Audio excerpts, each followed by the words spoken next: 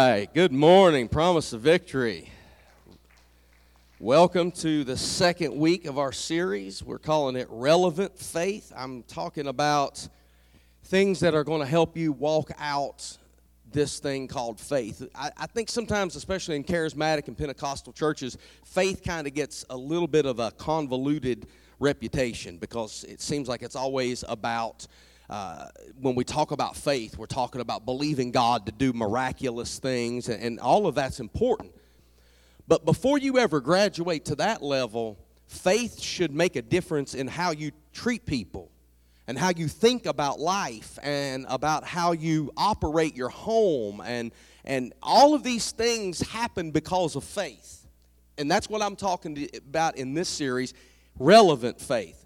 Not the spooky kind of faith, not the faith that's out in the extremities that makes people pray real loud and real hard and sweat a lot. That's not the faith I'm going to be talking about. I'm going to be talking about relevant faith. And I'm going to tie this week in with last Sunday, because last Sunday I talked about the seed. And if you were here, I kind of made a mess up here on the stage. And I was setting the stage for what I was going to talk about this week. Now, I'm going to take my text this morning out of 1 Samuel chapter 17. It is a story that some of you have heard since you were, as we say in the South, knee-high to a grasshopper. You have heard this story over and over and over again, but I'm not going to preach it a way that you've probably ever heard it preached before, because I'm not going to talk about most of the points that we use when we deal with this story in 1 Samuel chapter 17. I'm going to begin with verse 3. So the Philistines and Israelites faced each other on opposite hills with the valley between them. Then Goliath, a Philistine champion from Gath, came out of the Philistine ranks to face the forces of Israel. He was over 9 feet tall. He wore a bronze helmet, and his bronze coat of mail weighed 125 pounds. He also wore bronze leg armor, and he carried a bronze javelin on his shoulder. The shaft of his spear was as heavy and thick as a weaver's beam, tipped with an iron spearhead that weighed 15 pounds. His armor bearer walked ahead of him carrying a shield. Goliath stood and shouted a taunt across to the Israelites. Pay attention to that, because that's what I'm going to preach on this morning. It's not going to be the slingshot. It's not going to be the 5 smooth stones. And we've talked about all these things before. But I want to talk about, beginning here at verse 8, he shouted a taunt across to the Israelites. Why are you all coming out to fight, he called. Why are you all coming out to fight, he called. I am the Philistine champion, but you are only the servants of Saul. You are only the servants of Saul. You are only. Did you hear that limitation he put on them? He is speaking a negative limitation over them. He is taunting them with negative mindset. He said, "Why you are only the servants of Saul. Choose one man to come down here and fight me. If he kills me, then we will be your slaves. But if I kill him, you will be our slaves." And then he uses a word here in verse 10 that's going to get him in trouble. I defy. This is the word that got Goliath, 9 foot tall monster of a man, Goliath, in trouble. I defy the armies of Israel today. Send me a man who will fight me. When Saul and the Israelites heard this, when they heard this, faith cometh by, and by the... So if faith comes by hearing the word of God, then fear comes by hearing the word of somebody else. Did you see what this scripture said? They heard what he said, and they were terrified. So I'm not hurting scripture any at all by saying faith comes by hearing the word of God. Fear comes by hearing other people's words. And that's exactly what I want to talk to you about today. When Saul and the Israelites heard this, they were terrified and deeply shaken, and jump down to verse 16 and you'll find out how long this happened for. For 40 days, Every morning and evening, the Philistine champion strutted in front of the Israelite army. For 40 days, every morning, the Bible says that Goliath would put on his armor and go strutting in front of Israel. For 40 days, every morning and every evening, he went out there and talked trash. For 40 days, twice a day. So for 80 different occurrences, Israel has heard a man speak to them that they're not enough. In the span of a month and a half, they have heard this giant of a man tell them, what you want to do is impossible. And they were terrified after the first day. Can you imagine how bad a shape they was in 39 days later? The Bible says that as the sun would come up, Goliath would go out and talk his trash. The enemy's pretty smart sometimes. Sometimes he's an idiot. Sometimes he's pretty smart. In this instance, he knew that if he could plant a seed in the ear of Israel every morning as the sun was coming up, they would be crippled by fear all day. And then if he would plant another seed in their ear as they were laying down at night, they would be restless all night and be dreaming about what the devil had said to them. So over and over and over again, he understood that negative words make a difference in your life. So the lesson that we learn from this is the power of the spoken negative word. And then, if you keep reading this story, a little boy named David shows up. Now, David is known as a sheep herder. He's known as a red-headed stepson of all the other, or stepbrother of all the other brothers. But there's another thing that David is known for. He's known as a worshiper. And when David shows up on the battlefield, the devil should have known not to mess with a praiser. See, there's a difference when you speak fear into some folks' lives and a difference when you speak fear into a praiser's life. Because praisers learned a long time ago that it doesn't matter what I see or what I hear, it can't stop me from praising the Lord. Can somebody bear witness in here? See, little David shows up, and unfortunately, everybody else was laying there in fear, hiding in the bushes, the Bible says. But this praiser shows up and says, what are y'all doing? The King James says, is there not a cause? He asks these questions to all these big, strong, strapping military men that are hiding in the bushes. He said, I haven't been trained. The armor don't fit me. I don't know how to use a sword.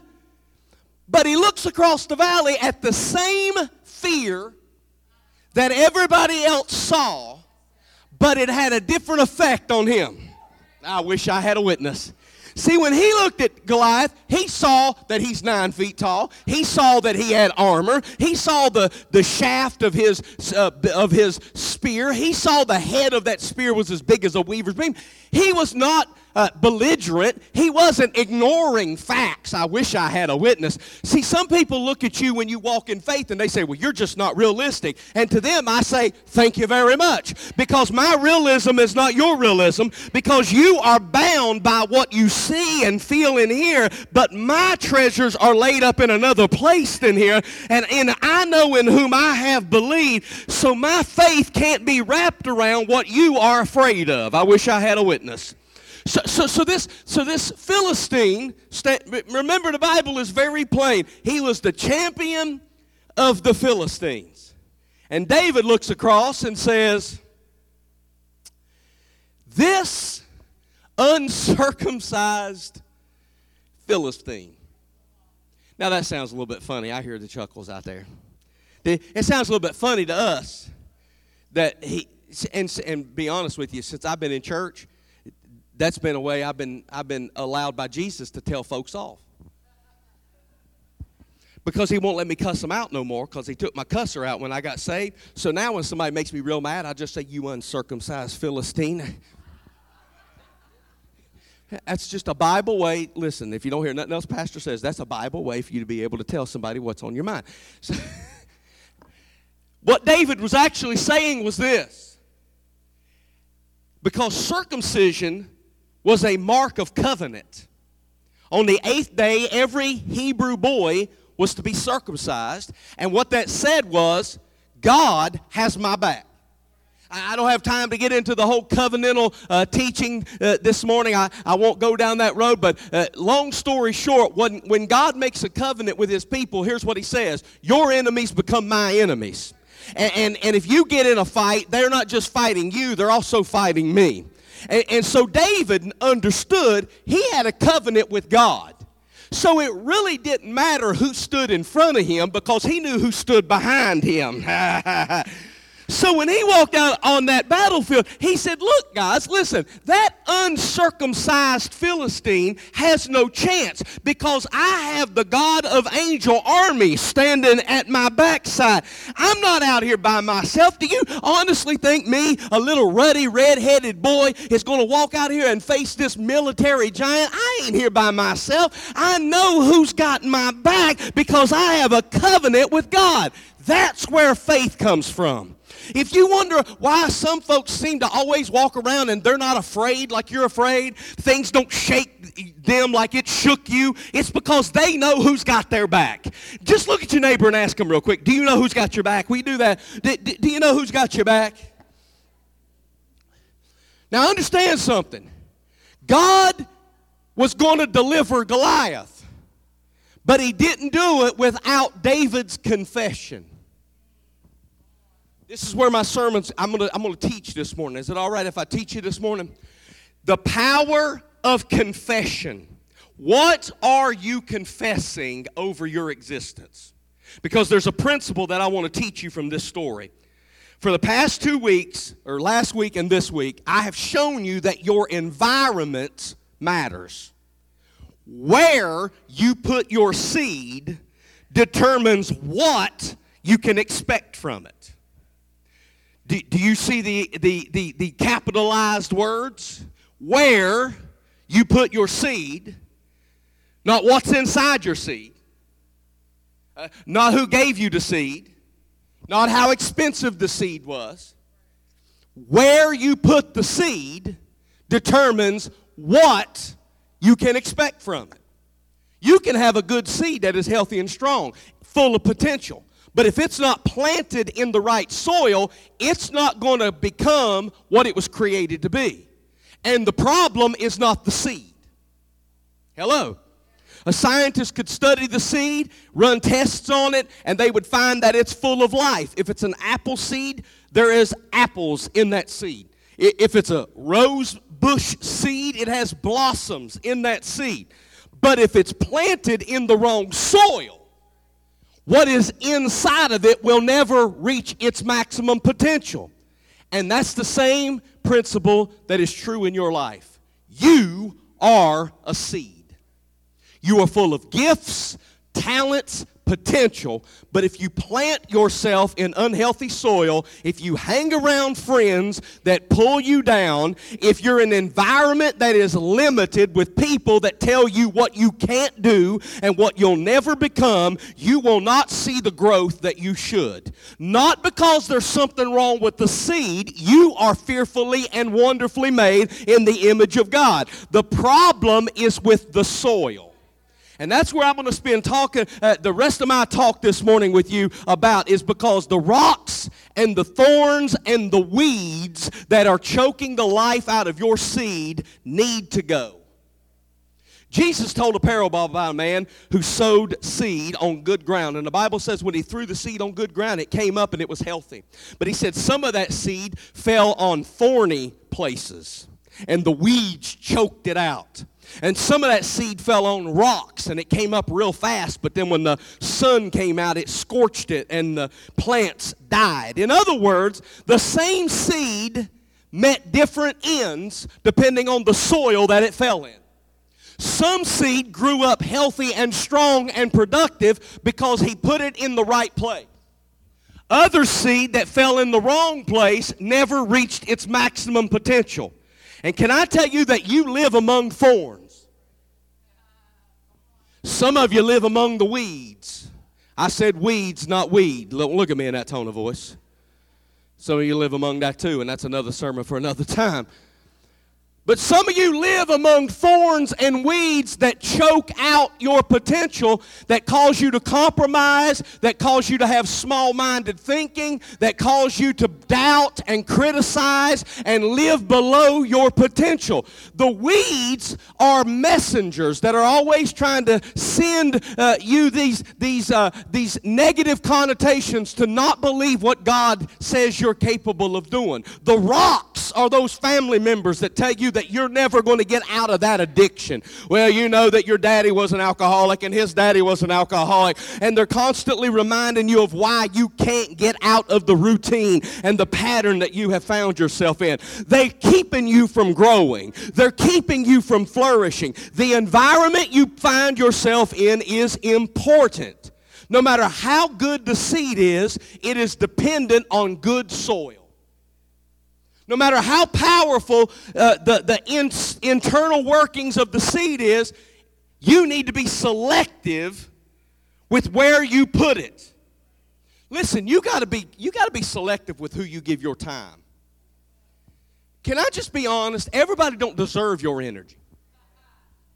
There are time sucks and energy sucks out there that don't give you anything, and all they do is take from you, and you think that you're being a good Christian by just giving them all of your aura and giving you all of your energy and giving them all of your time, and you think that you're being Christ-like when really they are taking more from you than you are able to give to them.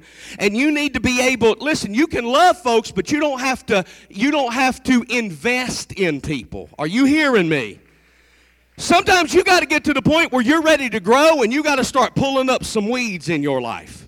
Amen? You got to quit hanging out with thorny friends. People that bring out the worst in you, that talk you out of your dreams, the people that cause you to compromise. Their negativity is contaminating your soil, and your destiny is too great to waste with people that don't see your value. Well, Pastor, what if I hurt their feelings? What if they keep you from your destiny? What if they keep you from blossoming and becoming what Christ called you to be?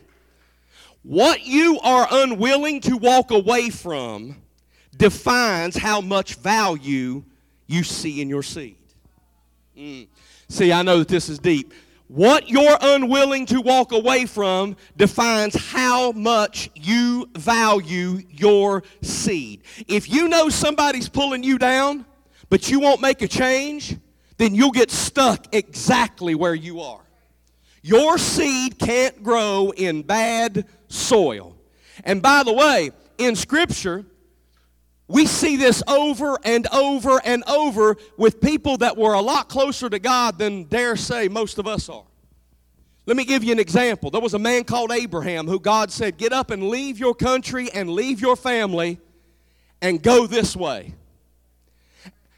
And you know what Abraham did? He was about 99% obedient. He got up. He went the direction God told him to go. But God said, leave your family. And he took his nephew Lot. God never told him to take Lot. The Bible says, if you keep reading the story of Abraham, that some miles down the road, some months maybe down the road, Abraham and Lot's herdsmen got in an argument. They separated. Lot made a lot of bad choices.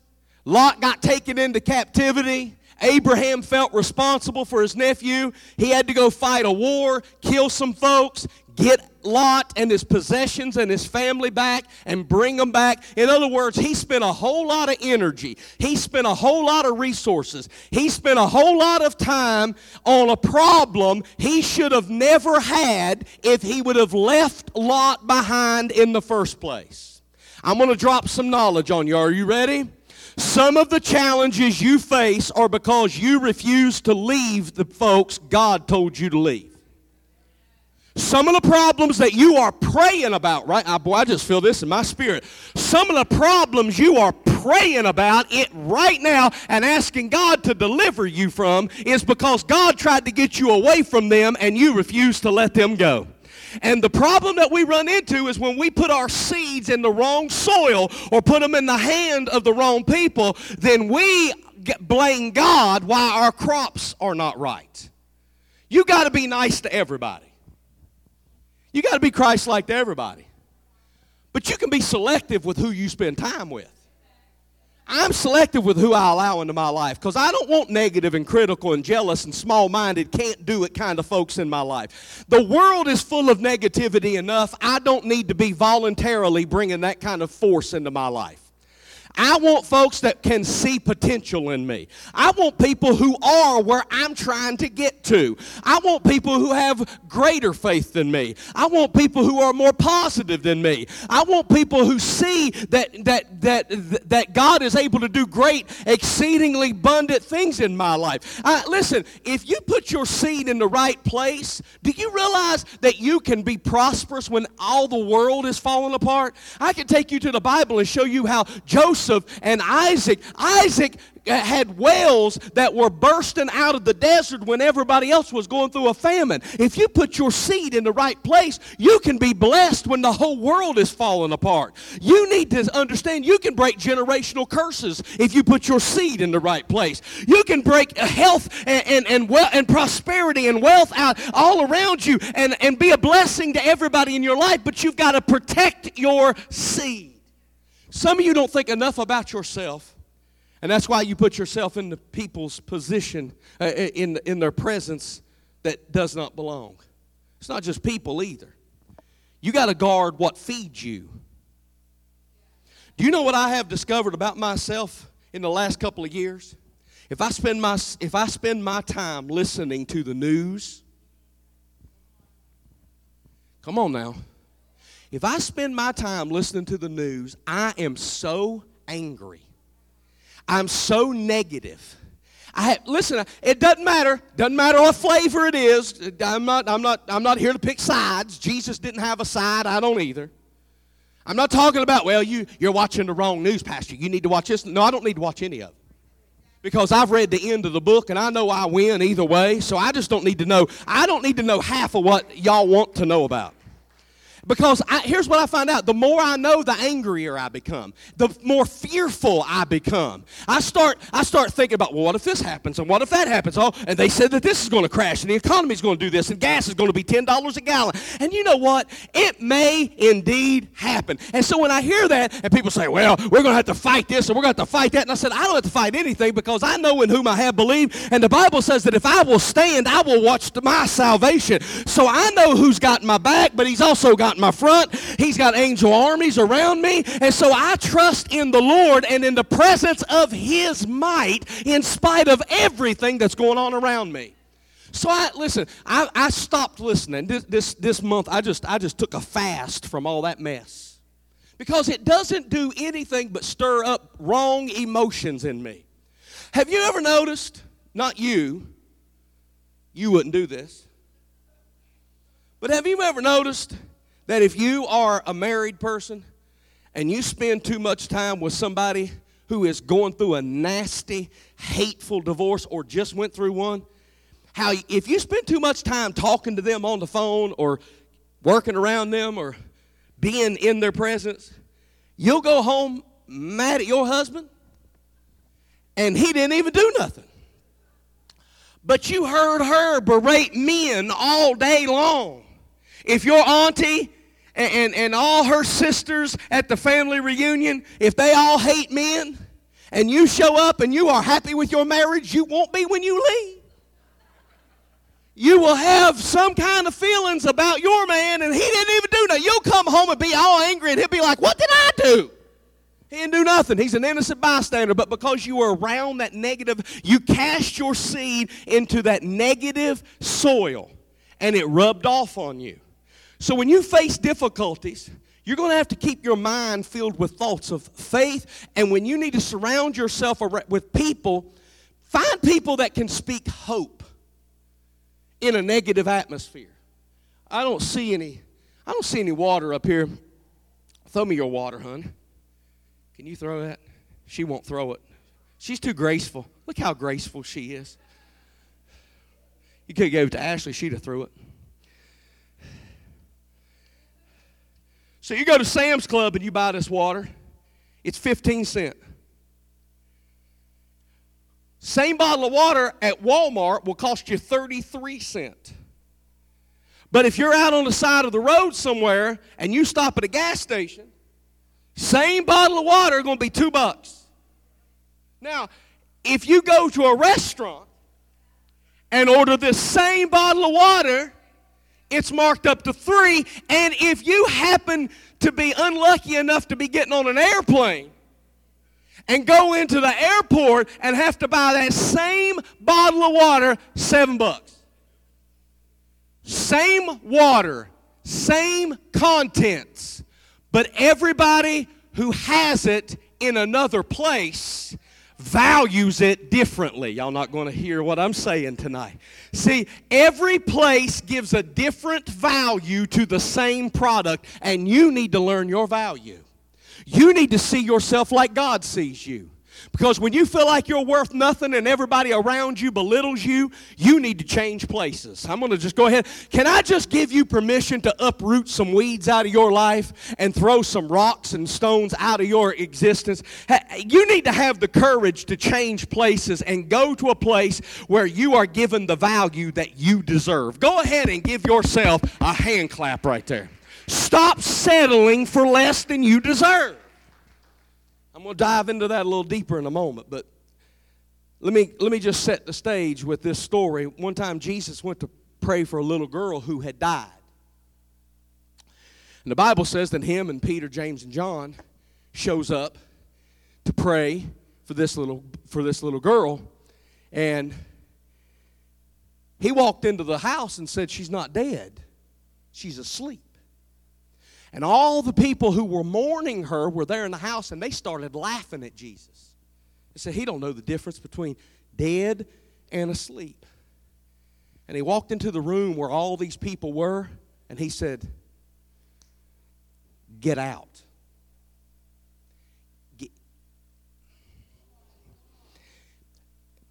Get out." And the Bible said, thank you, brother. And the Bible says, the only people he let stay in the room was Peter, James, and John. Now, what was he doing? He was God. Jesus was God. Jesus could have healed that little girl in front of anybody. What he was doing was giving you and me an example that sometimes if you want to see a miracle, you got to worry about who's around you.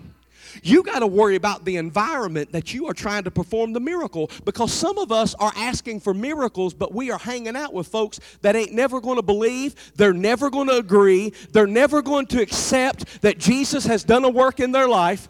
And listen, if they're not growing, they won't let you believe you can grow either.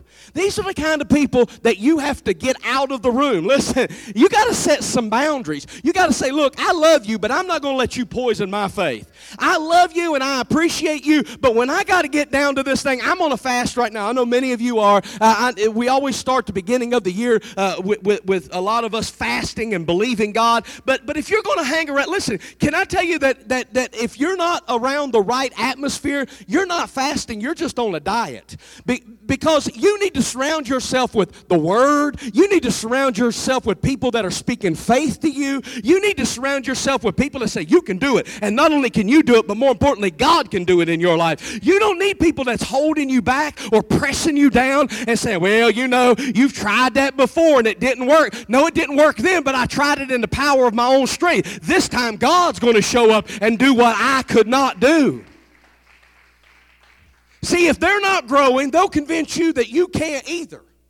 And you have to set some boundaries. Sometimes you got to say, "You know what, I love you, but I'm going to love you from outside the room. I need you to get out of here right now because I got to have a little talk with Jesus." And this is what happened. This is what happened then. This is what happened with the Israelites. Do you remember when God told them to go to the promised land? And he said, "It's yours."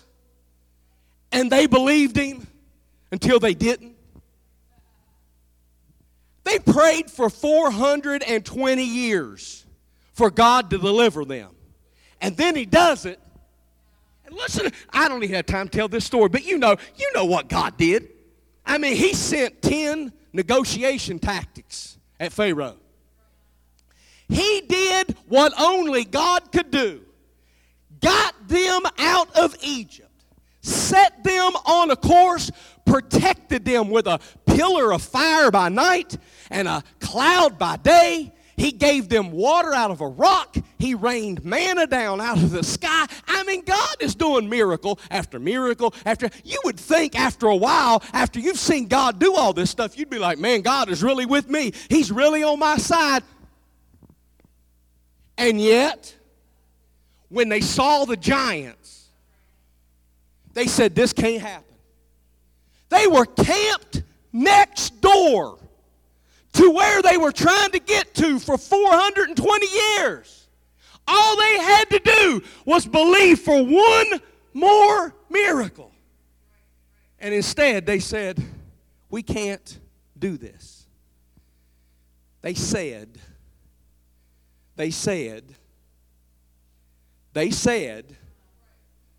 what they confessed they had. See, God promised them victory, but they contaminated their soil. Their seed of faith could not grow in that negative environment.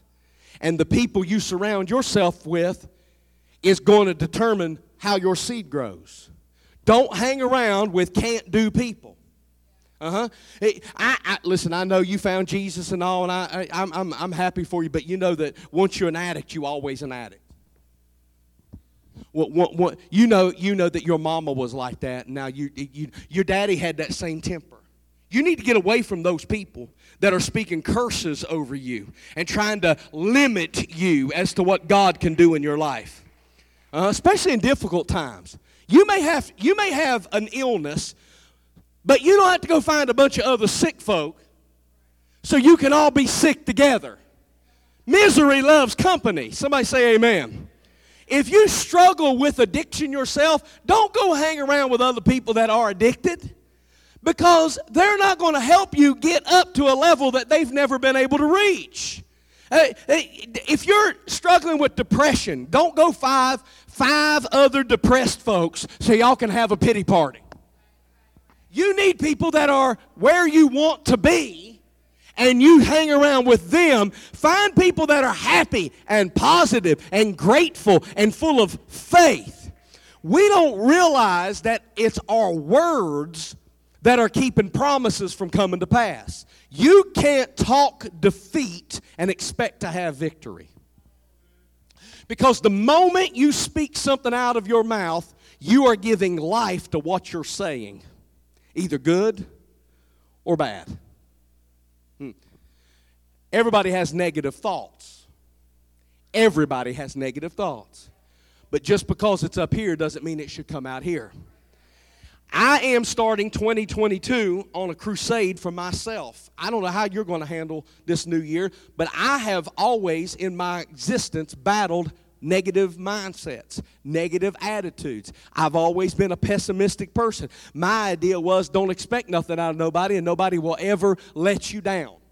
I grew up around critical people. I grew up around angry family members. They didn't help me very much. They didn't know how to help themselves, so they didn't know how to help me. And I just grew up with a hard shell of critical thinking skills. I'm analytic. I analyze everything down to the nth degree. I'm always studying people. I'm always expecting the worst out of them. But my mindset in this new season is to either I'm going to be positive or I'm going to be quiet. This is what I believe God wants from me, and I think that this is something that maybe you could learn from too, because Proverbs 6 says that you are snared, you are trapped by the words of your mouth.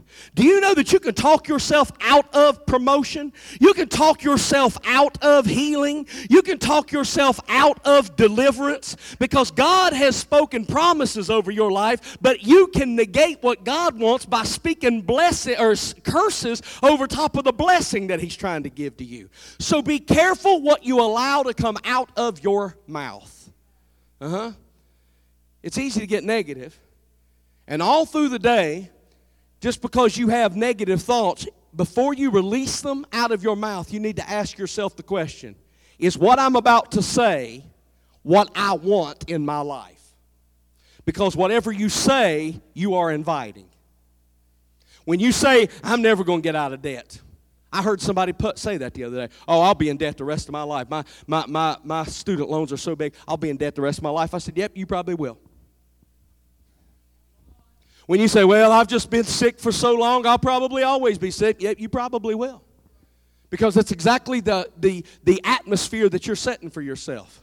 When you're inviting struggle and you're inviting lack and you're inviting sickness into your life, that's exactly what you're going to manifest. When you say, oh, this problem's too big, I don't think I'll ever get out of that. You're inviting defeat and mediocrity, and the Bible says that whatever you say, you're trapped by it. The Bible says, out of the abundance of your heart, your mouth speaks. So everything you've been saying is exposing what's really on the inside of you. And some of us are so fluent with wrong speech, it's our default reaction.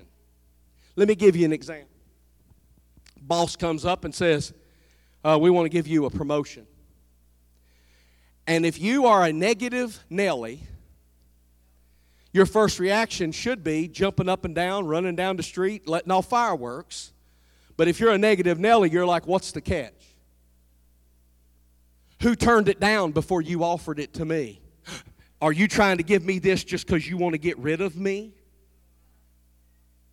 Look, silly goose. The Bible says promotion is from the Lord. You get up every day and you ask God to promote you. You ask God to forward you. You ask God to launch you, progress you, give you favor with Himself and man. And then when it shows up, you dare question how you got here and that you don't deserve it. I hear Christian people say it all the time, and I have been guilty of it, standing up in the pulpit saying, I'm not worthy of this, and I'm not worthy of it. But at the same time, I'm called to it. And the reason that I'm called to it is because God put something in me that I didn't have in myself. But my problem is what I'm thinking and what I'm saying is negating what God is doing. Let me lay it out to you like this. I grew up in a famine reality. We were poor. And my famine reality produced in me a famine mentality. So I have to watch the words that I say constantly still to this day, because I was conditioned to think I'm always just going to get by. And if you're not careful, that'll make you stingy. You won't tithe, you won't give to God because you're like, I need this. And you'll just be a miser and you'll hold on to everything. You won't be a giver. You won't love people right because you're always thinking, if I lose this, I won't ever get it back. And that was the mindset I had as a child because we were so poor. If you spent money, it didn't come back. But here's what I found about God. God looks down at us and sees our silliness. And God stood over nothing. And when He stood over it, He didn't think everything into existence. He didn't feel everything into existence. He spoke everything into existence. He created everything out of nothing. And God said, let there be light. And God said, let there be sky. And God said, let there be fish in the water.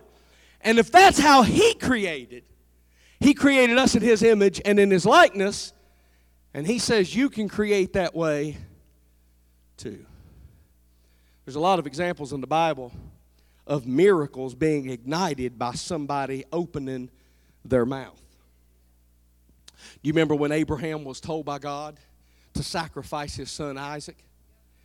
And the Bible says that him and Isaac were walking up the mountain. And he told some of the servants, now remind you, God said, I want you to sacrifice Isaac. That means Isaac should be on the altar, dead. But at the same time, Isaac was the son that God had promised Abraham. And Abraham told the servants, I want you guys to stay right here. Me and the boy will go worship. He didn't say we were going to sacrifice. He said, me and the boy will go worship and we'll be back. He was Arnold before Arnold was Arnold. He says, I'll be back. And he said, we will be. Now, mind you, he knew that he was supposed to take Isaac on the mountain and kill Isaac, and yet he said, me and Isaac will be back, because he knew God could not lie. God is not a man that he should lie. He knew that him and the boy had to come back down off that mountain. He did not know how, but he was talking in faith. Can I hear somebody? See, some of us would have died on that mountain. Some of us would have just curled up in a fetal position and sucked our thumb and said, not my baby boy. You can't have my baby boy. Life ain't worth living without my baby boy. But Faith Talk says, I don't know how and I don't know when, but God said that this was my son, and even if I got to take him up here and run a knife through him, God will raise him from the dead. But we're coming back. For 120 years, Noah built a boat, and it had never rained. He told everybody, it's going to rain. And everybody had the same reaction. What's rain? Noah building a boat in the middle of the desert. And he kept telling everybody, for 120 years, it's going to rain. That's Faith Talk. We talk about how David killed Goliath. But did you notice how gangster he was? Because he didn't just kill him. He told him what he's going to do. He said, before this day's out, I'm going to cut your head off and feed it to the birds. He didn't even carry a sword. He used Goliath's own sword to cut his head off, but he told him what was going to happen. Here's Goliath laughing at him, saying, am I a dog you throw a stick at me? And David is not intimidated at all.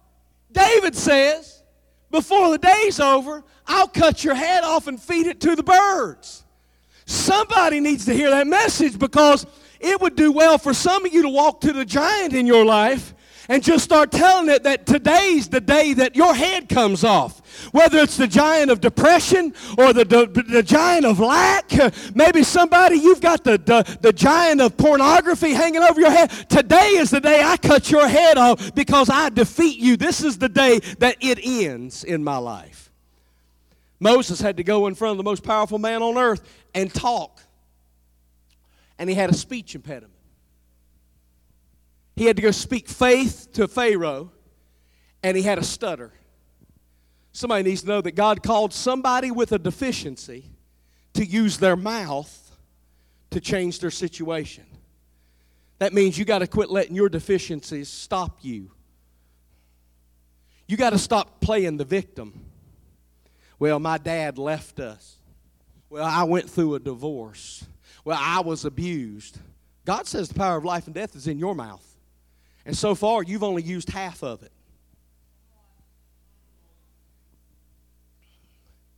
How about Caleb and Joshua? 12 spies went and looked at the promised land. 12. Caleb and Joshua came back and said, let's go. Full of faith. Full of faith. The 10 that went with them, full of fear. Shut the whole process down with what they said. Because the Bible says when they started speaking fear, it spread like wildfire through the camp. And nobody heard faith. All they heard was fear. The majority said, we look like grasshoppers. Can I tell you that what you have said may be more important than what you have done? What if God gave you today everything you've been talking about? Let's just stop for a moment. I know I've given you a lot of information. But let's just stop for a moment and let me ask you, what would your life look like if right now today God gave you what you have spoken? I'm not saying you get a chance to start speaking it now. You start confessing now. I'm saying what you have already spoken into your existence? What if God showed up right here in this sanctuary and just gave a demonstration of His power and gave to you what you've been speaking over yourself? What would your life look like? Up to this point, what have you spoken over your life? Some of you would be sadder and more depressed than you are right now, because that's all you've ever talked about is how bad things are. Some of you would be sicker than you are. You would hurt worse. Your marriage would be in worse shape. When Joshua was leading his people through and trying to get them into the promised land, they came to the city of Jericho. God said, I want you to march around it 7 times. On the sixth, for 6 days, I want you to march around it and don't say a word. You know why He didn't want them to say a word? Because He knew what their parents had done. Their parents camped out next door to the promised land and talked themselves out of deliverance. He knew that they'd be watching around that thing going, boy, this don't make no sense at all. Okay, Joshua definitely does not know what he's doing. I told you we should have voted for that other pastor.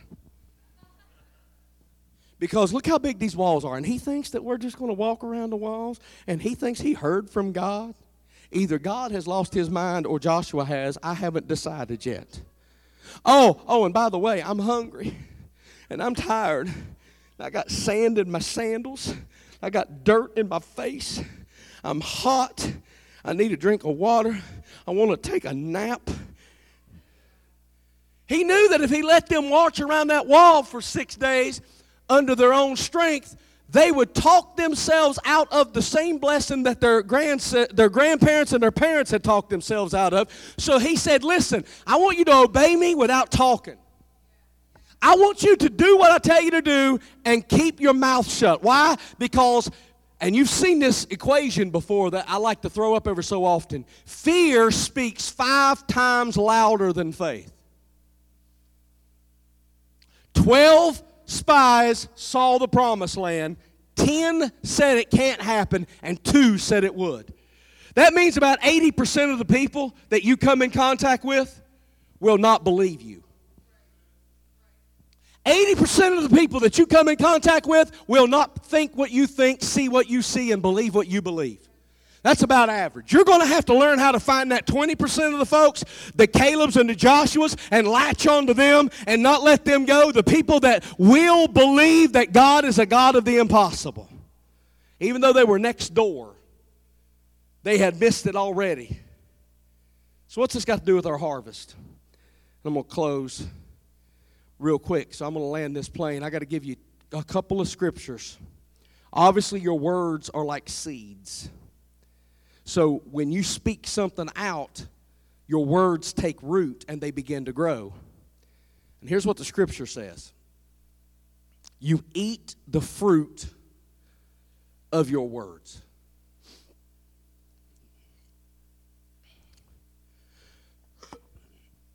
What you confess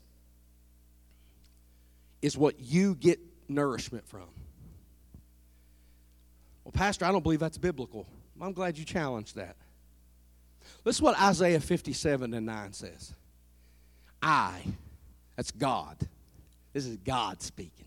This is God speaking a declaration over your life. He says, I create the fruit of your lips.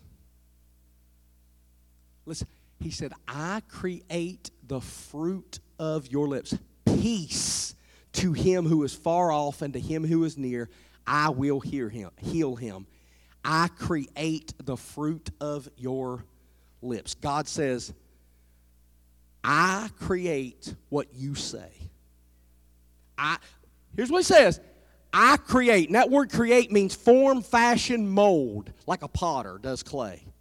He said, God says, I listened to what you said, and I created it, I formed it, I fashioned it according to the fruit of your lips. God said, I have linked my creative, miraculous power inseparably to the words that you speak into your life. I create what you keep speaking. My God in heaven, this is Revelation. That means God says, I create, I form, I fashion, I mold what you constantly, consistently pray for, confess, and speak out of your mouth. So if you don't like the harvest, you need to change the seed. Stop blaming your pappy. Quit blaming the boss. Don't blame your spouse. You need to check what you are saying. Can I go a little bit deeper? Man is the only creation that God made that can speak. He made dogs, He made elephants, He made fish, He made the birds of the air, and none of them, they can all make sounds, but none of them can form words. Only mankind can form words, and only mankind has creative power because life and death is in the power of the tongue. So you are a composite of everything you have been saying. Oh, you don't believe me? I can't stand this place. And wonder why you walk around miserable for 8 hours every day. Because you have created the environment that you spoke over yourself. You blame the place. Hey, speaking spirit, the place ought to blame you. Because you could have changed that atmosphere. You could walk into that place and say, I'm blessed to have a job. Because I'll eat this week and so will my family. And someday God will appreciate my gifts and my talents. If nobody in this place ever understands what I've done, it doesn't matter because I have done it as unto the Lord, and He will provide for me in the time of my reckoning. Hello? You have to be careful what you create with your mouth. God, I'm lonely. Give me a wife. Wait. Wait, time out. Give me a husband. You just want a husband? Just a husband? A husband who won't work? A husband who looks at other women? A husband that don't care for you, show you any affection, don't like you, except one day a week? You just want a husband? Some of y'all need to be careful. Some of y'all are married to what you said. I just saved y'all $49 from marriage counseling right there. Change your words and you'll begin to change your life. If you want to become something different, change what you are confessing. Get up in the morning instead of saying, oh, God, I can't believe I got to go to that place again. Get up and say, God, I praise you that my steps are ordered. I praise you that you make a way where there seems to be no way. See, that's right out of the Bible. You need to get up and say, you know what, God, I praise you for leading me and guiding me, and that no wicked thing will befall me, that I will not slip or fall, that you are meeting my needs according to your riches and glory, that you have resources heading my way. Listen, I'm preaching to myself. If nobody else is getting anything out of this sermon, I am, because I have a tendency of saying things that I don't want happen in my life, and that has to stop because I'm getting the fruit of my lips. See what I'm doing? That's how you start the day when you're a child of the King. If you believe in this book called the Bible, then you need to realize that you are creating, you are forming the life that you mention. That's why when Jesus told the disciples to speak to the mountain, He didn't say go kick it, blow it up, tunnel under it. He said if there's a mountain in your way, speak to it, because your mountain knows your voice. Some of y'all want to get a hold of the pastor to help the pastor pray about your mountain, but the mountain that is in your way knows your voice. And you need to understand that the mountain that is in your way will obey when you have faith and don't doubt and speak to that mountain. I'm tired of singing songs we don't believe. We sing all these beautiful songs and we get excited about them. What are we about to sing? We're about to sing, Speak to the Mountains. How about that? I won't be shaken. I won't be moved. This is what they got on the playlist for altar. I won't be moved. I didn't know what they was going to do. My God is faithful. His promise is true. So I speak to the mountains. Did you know I was going to do that? Oh, it's time to move. My God is bigger and stronger and greater than you. And we're going to sing that. We're going to sing that I won't be shaken. Stop right there, because half of you, 3/4 of you, 7/8 of you, 15/16 of you are going to sing it and get shook before you get back to the house. We do it every Sunday. We do it every Sunday. All you got to do is get that one text. All you got to do is hear one, CDC says, Admiral Fauci says, oh my goodness, he's leaving me again. Oh my goodness, my kid's in trouble again. Oh my goodness, how am I going to pay that? You just confessed in church, I won't be shaken, and now you are over-confessing your confession. Because before you ever got settled in at the house, you're already unconfessing what you confessed. Listen, we either believe that God is a miracle-working, mountain-moving God, or we don't believe it. It will not change the fact that He is, but it changes whether or not we believe it. I'm going to help you. Are you ready for me to help you? Because I'm going to tell you, He can move mountains. If it's a cancer mountain, He can move it. If it's a COVID mountain, He can move it. If it's a job you need and it's a mountain in your way, He can move it. I'm believing God to supernaturally pay off debt this year. That's what I'm believing for. Y'all going to hear me. Some of y'all, I'm going to make y'all very uncomfortable this year because I have got something down inside of me. This faith is starting I'm going to make some of y'all uncomfortable. Y'all will be like, Pastor's talking crazy, and that's exactly what it's going to sound like to some of y'all. But I'm believing God to supernaturally pay off debt this year, like big debts. I'm not talking about you needed $5 for gas to get you to the payday. I'm talking about I'm believing God to give people houses and stuff. So that's the kind of faith that I'm believing in this year. And I'm just tired of us living so low and acting like God is happy that we're just crawling around and can barely get by. No, listen, Pastor, I don't feel like I've got the victory. Nothing in my life is working out. Let me tell you what Joel says. Here's what... Man, I wish I had time to drill down into this, and I don't. Joel says, let the weak say, I'm strong.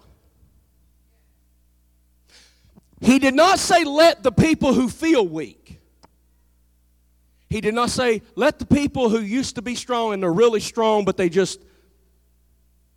He said, let those of you that are weak say, I'm strong. Let the weak say, I'm strong. He didn't say, let the weak say I'm weak, even though that's their reality. The reality is I'm weak. But he said, don't say that. That's not the thing you say. You say, I'm strong. And you keep saying it until strong shows up. So go ahead and say that out of your mouth, because some of y'all have never said that. You've never had a positive confession. You wonder why you are where you are, how you are, and the world that you exist in. And it's because of what you have said over and over. And listen, I'm not blaming you. I'm not fussing at you, because like you probably learned it from your mama like I did. You probably learned it from your daddy like I did. But let me teach you a thing. If you're weak, don't say you're weak. You say, I'm strong. Joel said, let the weak say, I'm strong. I'm strong. I'm strong. Now, you know what? You're throwing seeds out there. I'm going through hell. I'm strong. I'm not quitting because I'm too strong. I will not fail in this. I know I failed before, but I won't fail this time. I'm strong. My children are strong. My family is strong. My faith is strong. My belief is strong. My health is strong. And do you see how you feel when you start saying that? Because I'm preaching to myself right now. I may not be helping you, but I'm helping me because I feel the anointing in that. Let the weak say, I believe God's report. Hallelujah. I believe that I'm more than a conqueror. I'm weak, but I'm strong. I know how I feel, but I'm strong. I know what they're saying, but I'm strong. I know the odds are against me, but I'm strong. I know my family's jacked up. They all leave and hate each other, and this kid's backslid, and my kids knew better. I raised them in church. I'm strong. I'm strong. I know my marriage ain't been what I wanted it to be for 15 years. I'm strong. I'm strong. I'm strong. I'm strong. I'm strong. Let the weak say. Is that you? Are you weak today? I'm strong. I'm strong.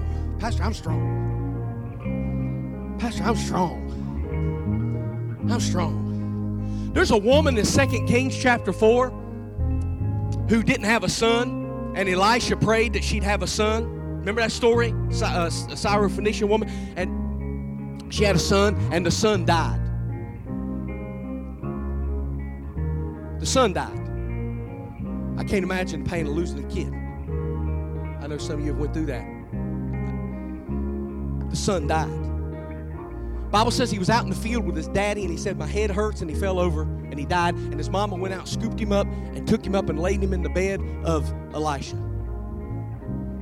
And she said, hey, I'm going to take the horse. She told her husband, I'm going to take the horse, and I'm going to go find the man of God. He says, well, why would you go right now? What's wrong? She said, it is well. She took her horse and she found the city where Elisha was, and Elisha saw her coming, and he sent his handmaid Gehazi down, and he says, go find out if everything is okay with her and her son and her husband. And Gehazi came down and he says, is everything okay with you? All is well. How about your husband? All is well. How about your son? And that's where most of us would have fell apart. That's where most of us would have came undone, because he's laying back in the bed dead. All is well. Can I tell you that that's exactly what I've been preaching all morning? That no matter what your circumstances are, it is well. It is well. Listen. People will come up to you because they'll see the hell that you're going through. They'll see the chaos going on, and they'll be like, are you okay? Yeah, all is well. It's good in my soul. I'm all right. I'm strong. I heard that you were, hey, don't worry about me. God's got me. God's got my back.